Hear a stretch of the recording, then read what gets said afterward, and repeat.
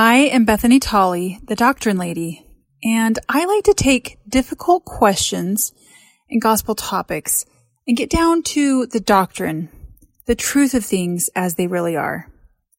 All of the text for my podcasts, with references and scriptures cited, can be found in blog form under the same titles as the podcast on my website, thedoctrinelady.com. This podcast is the last in a series of 5, so let's get started. Part 5, Golden Program Sickness. Welcome to our party. We are on an expedition to slay the dragon of church culture. If you want to see the beginning of our journey, please feel free to take the trek through Part 1, the dragon of church culture, Part 2 of elves, dwarves, hobbits, men, and wizards, Part 3 of turning mountain trolls of jargon to stone, and Part 4 of the calling of wizard. And now, on with the quest. Home-centered, church-supported. Early in 2020, during the countrywide COVID-19 quarantine, we came to understand exactly what the words home-centered, church-supported actually meant. It was during this time that a friend of mine who lived in a different ward called, and we were talking on the phone about a lot of things, just shooting the breeze and discussing a book I was trying to write. Then she told me something rather upsetting. Her daughter, who was nearing 18, she didn't like the young women's activities being held over Zoom. So my friend told her daughter that she didn't have to go to the Zoom activities. However, then a few people in her ward became concerned because they felt that if her daughter didn't go to the Zoom activities, that she was becoming inactive, and they feared for her spiritual progression. My friend reassured them that her daughter had a great relationship with the Savior and not to worry, but they continued to worry and to judge. These well-meaning fellow Christians were unhappy because they couldn't measure this young woman's righteousness. They couldn't see if she was spiritually on the right track. That was out of their range because it fell under the home-centered jurisdiction. They judged unrighteously and acted in unchristlike ways because they were using the Young Women's Program and its structure as a way to measure the righteousness of this young woman. They didn't see the young women activities over Zoom as a support to the gospel instruction in the home. They saw it as a necessity for personal righteousness. Thus, they had golden program sickness. They had misconstrued the program's point. However, it wasn't the quarantine that caused the golden program sickness. No, this spiritual ailment has been ailing many of us for countless years. The quarantine simply exacerbated the fever. And even though the quarantine is over, activities are still only a support to the instruction in the home. They are not a sign of a teenager's righteousness or unrighteousness. When I was younger, I had a sister who didn't want to go to the mutual activities, and my parents were okay with that. So they encouraged her to find other activities that would build her talents and capacities and help her grow. Also, I have a son who isn't a huge fan of social activities.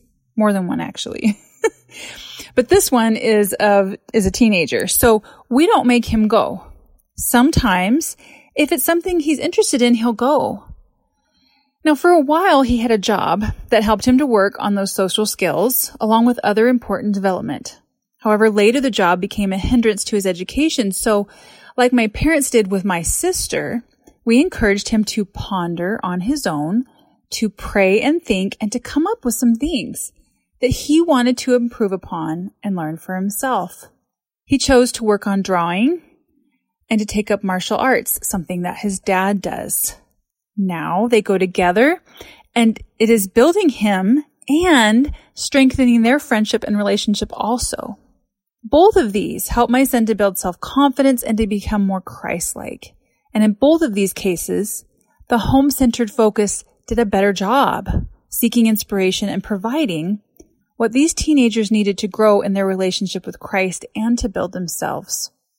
Remember, if you can, that in The Hobbit, the dwarf leader Thorin Oakenshield, who when he resumed his rightful place and title as King Under the Mountain, fell quickly to the same gold sickness that had ruined his grandfather and which had brought Smaug, the cultural dragon, to the mountain golden hoard to begin with.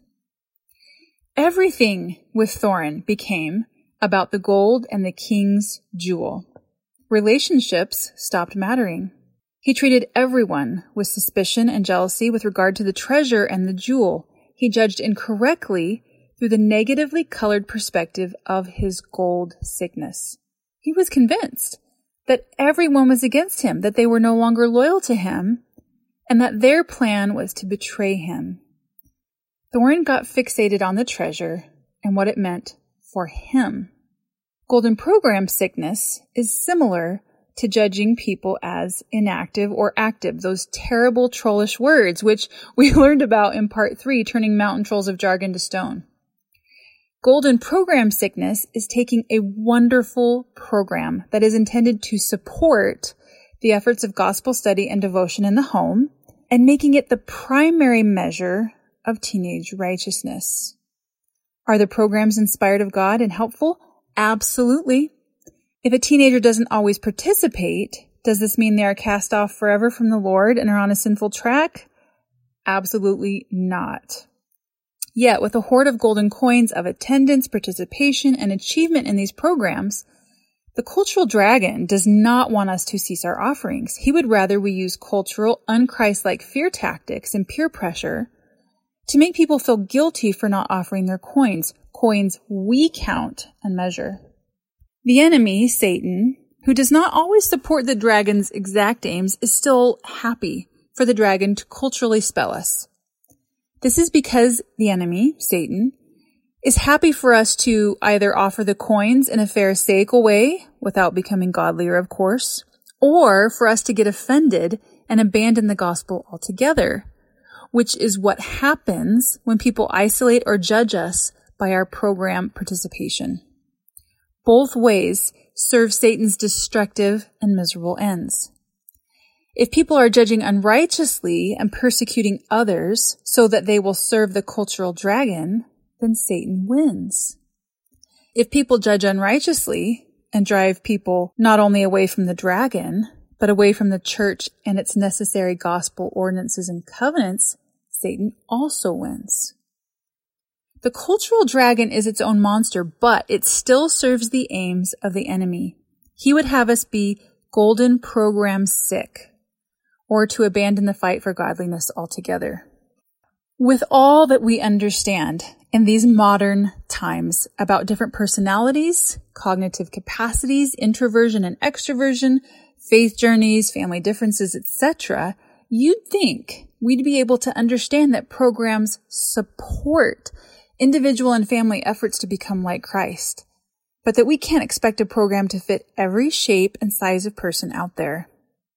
Programs are a help, a support, but not everyone wants the same amount of support or thrives in such achievement or entertainment or socially focused environments. Personally, I have never been very big on social activities through the church at all. I am an introvert. I get my energy from being alone or in small groups.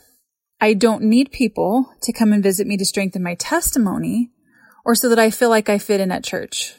I don't need to feel like I fit in, and often I just don't. It's nice to fit in, of course, and sometimes I do feel like I fit in, but that is not a major player in my personal relationship with God, and I'm okay with that. Others, however, do need that feeling of fitting in, and I'm okay with that too. I think activities should be held for those personality types, and I do try to support the ones that I mentally and emotionally can. But if I don't go to many Ward or Relief Society activities, personally, it's not because I'm struggling with my testimony, and it's also not that I'm mad at anyone. It's because I take care of my own relationship between God and me. I focus on my family, and I just don't need every church program that is offered to support those efforts. I don't depend on the programs. I do need some, and I do use some when I need them. Other people need the extra support and depend upon it because of where they are in their own personal and family spiritual progression, which is great. Some need a little support, but not all of it. And that is also great because that's what the programs are supposed to do, to support us as much as we need. As with those who don't always make it to church, when youth or adults don't feel inclined to participate in supportive church programs, our question should be about us, not them. We should think, I should get to know this young woman or young man or person better, rather than, well, he's on the path to destruction for sure, or why doesn't he ever come? We should think, I wonder, knowing her like I do, how I can help her come closer to Christ in her way instead of my way. Or perhaps even better, we might think, if this person doesn't love the programs, I need to find a way to be their friend and minister to them outside of these programs. The new children and youth programs are designed not for us to turn out achieving certificate and pin-bearing teens, with the assumption that those achievements will also put a golden guarantee on their relationship with Christ. The most recently revealed programs are designed so that our children and teens can pray and seek personal guidance from God in how they can grow closer to Him by setting goals they choose. It's a home-centered, personal relationship with God-centered plan. It is designed so that younger Latter-day Saints learn to depend on personal revelation sooner instead of years after they've graduated all the supportive programs and still find that they don't know how to hear Him. While we still hold on to some pieces of the old constructs for now, and it's still important to try to hold activities and aid our youth, it is no longer church-centered. It is family-centered and individual-centered. And that means, my dear friends, that these young people's personal righteousness and relationship with God is not in our control. Not that it ever truly was, but we felt like it was, like we could control their righteousness and comfort ourselves by their patches and medallions that we had saved them. No, their relationship with God is theirs to measure. They get to take responsibility for that relationship sooner than we are culturally used to, which we find unsettling. I know that, but it's okay. It's okay. I've heard the cry of many.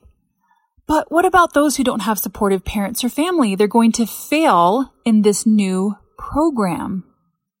My answer, there is no failure because it's merely a support. They can't fail.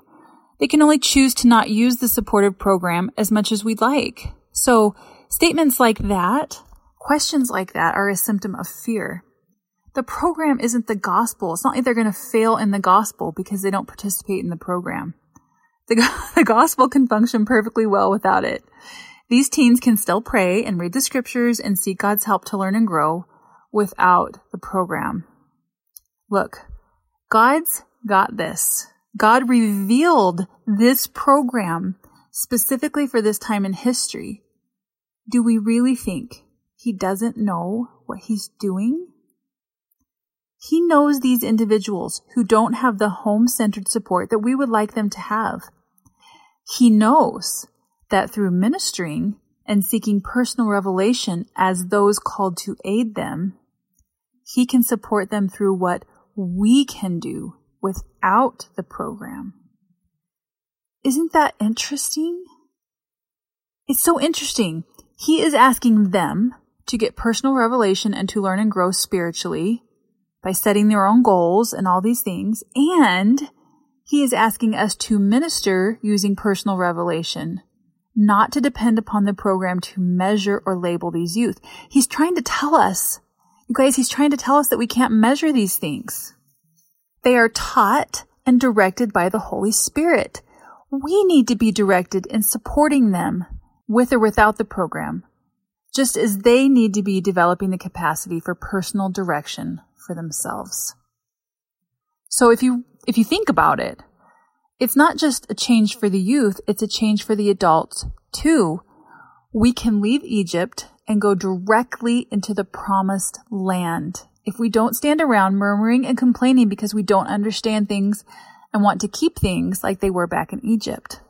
Or we can murmur and complain and try to hold on to the way things have been done in the past until God decides he can't move forward towards Zion until we've wandered around for the 40 years, died, and only those youth that he's training up right now are left. The ones he's training up right now to get personal revelation. That means that we need to do things different than simply inviting youth to program events. It may be taking them for an ice cream on a weekly basis and having genuine conversation that lasts only 15 minutes instead of pressuring them repeatedly to attend the set 50 to 90 minutes on a set night of the week. We need to work around their schedule. It may be giving them rides on a moment's notice when they take us up on that half-hearted offer we issued. It may be many other things. It doesn't always have to be served by the program. In fact, that's what God is trying to get us away from. He is trying to help us become godly, not just to act godly. The new youth program can also be served by ministering on our part. Then, when what we can do comes to an end, God's got the rest. We don't need to fear. Golden programs have never saved anyone. Only God can save.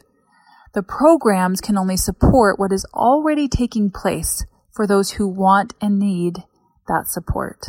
So, why do we sometimes think this way? Why has our culture developed to become so judgmental about program participation and achievement? More importantly, why do we believe that achievement in these programs equals a person who will never stray? Why do we take so much comfort in necklaces, tie pins, and full completion certificates? Shouldn't our comfort and confidence come from the reassurance and guidance of the Holy Ghost? Well, it is in the nature of Pharisees to micromanage the spiritual education and progression of others. Pharisees want predictability. And let's face it, we all really do. Pharisees want tangible visual evidence that they are on the right track, as we talked about in part 2. They want to relax and be done because they've checked off all the boxes.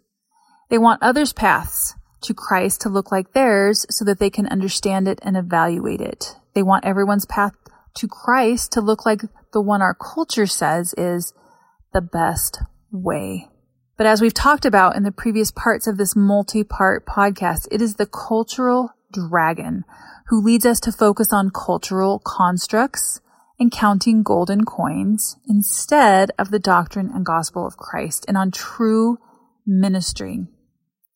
The dragon and the true mastermind, Satan, don't want us to become godly. They want us to just offer golden coins and to incorrectly judge others by their outward spiritual riches. Thus, if that's what we find ourselves doing, we are being deceived by the enemy himself.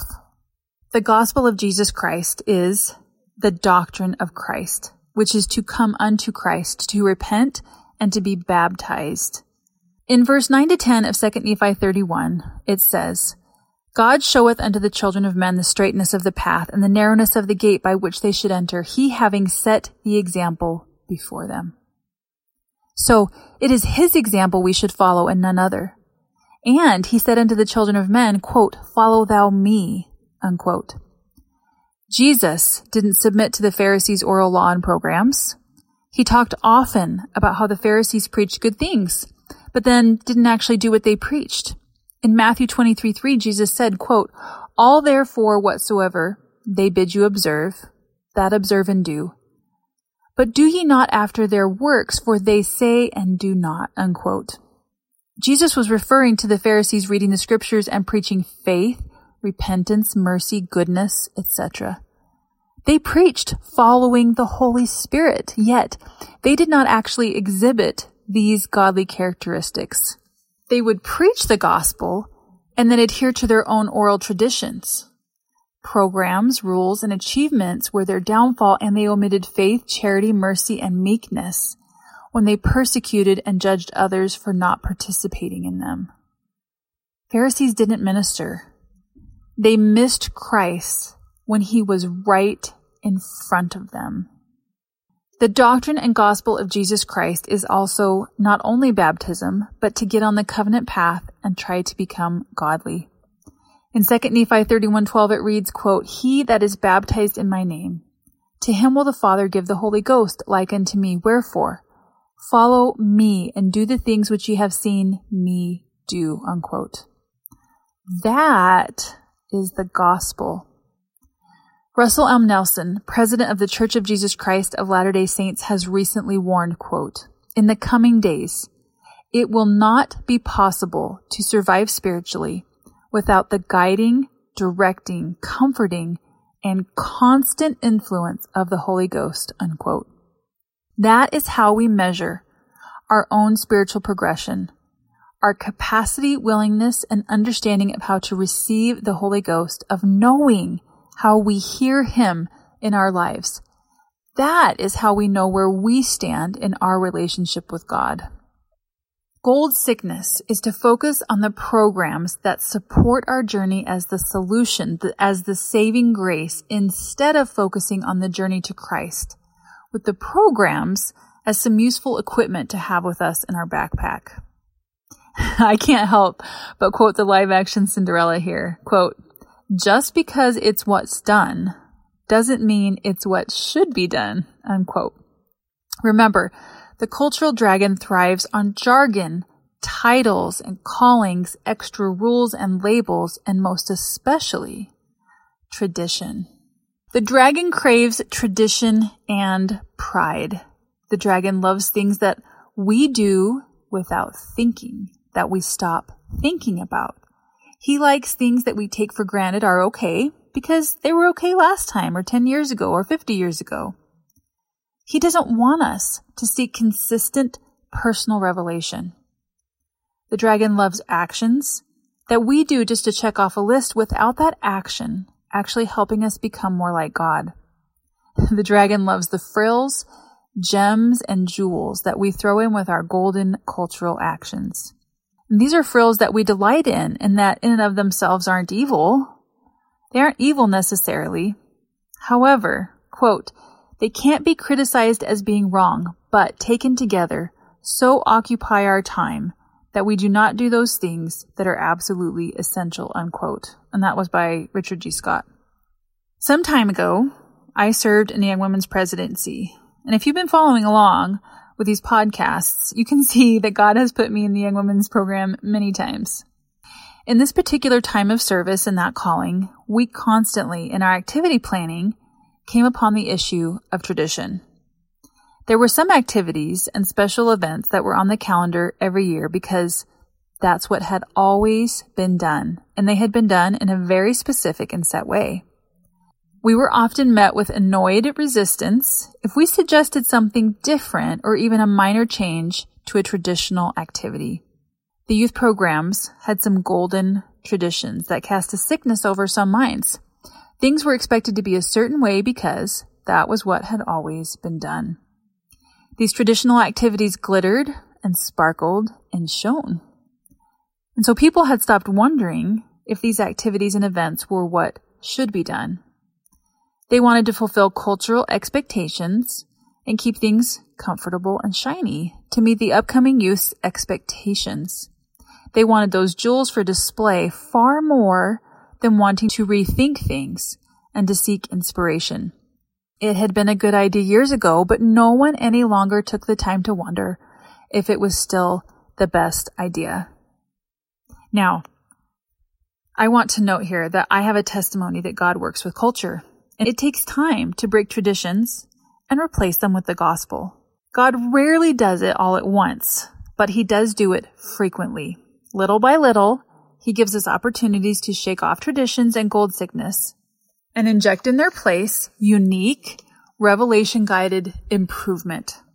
However, we are not to let these new inspirations just become new stagnant traditions either. Remember, it is consistent guidance by the Holy Ghost. Thus, we must constantly seek new revelation so that it becomes a pattern, a living, breathing thing, so that we never close ourselves off to God guiding us in our own journey and in our efforts to support the godly journey of others. Let me give you an example. I used to save all my old lessons and talks with the intent that if I ever got asked to teach or speak on those topics again, I could just whip out my old version and reuse it. However, I found that each time the same topic of lesson or talk was given to me, that I would forget I had these old files until after I had prepared yet again. Then, when I would compare them, I would see that I had been inspired to approach the same topic in a totally different way, and more importantly, for very good reasons. Usually, the way I was inspired to approach the topic led me to learn something new and to become a little better. Sometimes the inspiration I received led me to barely touch on the topic I was given at all. It was only a beginning that the Spirit used to instruct me on where to go and what to ponder. I still save my old files, but I refer to them only when inspired by the Spirit, which I have to say, it doesn't happen very often. And so every time I speak and teach, I realized I am a different person than I was the last time. Every time I speak and teach, the people that I am in front of are different than before, even if they are mostly all the same people. So to simply reuse an old talk deprives all of us of the opportunity for the Spirit to inspire us all with what we need now, because it's different than what we needed last time. The dragon of church culture's greatest power is tradition. The way things have always been done are so comfortable. Tradition, however, if not closely monitored and frequently reevaluated under the guidance of the Holy Ghost, can bring on a sort of gold sickness that makes us begin to see others in a defensive and judgmental light, just like our dwarven king, Thorin Oakenshield. We want to hold on to our ways and not to have to seek new inspiration and guidance to rule differently. We don't want to let go of the stuff that makes us feel we have a right to rule. We feel offended when people want to change things or suggest a different way than the way it's always been done. Because we think people who don't want to do things in the traditional way are wayward and disloyal to God, not realizing that we may be the ones who are disloyal. We want people to do things our way because in our mind, it's the right way, the way it's always been done. But this is a dangerous thing that can lead us to place tradition before personal revelation and maintaining Christ-like relationships. Shake off the gold sickness. Let go of tradition and seek new revelation. Summary. This is the end of my 5-part series on slaying the dragon of church culture. I hope you have enjoyed this adventure. I hope you have found personal inspiration and guidance for your own life. If you didn't start at the beginning, I invite you to head back to part 1 and catch the whole series. It builds on each other, with each podcast building from the foundation of the one before it.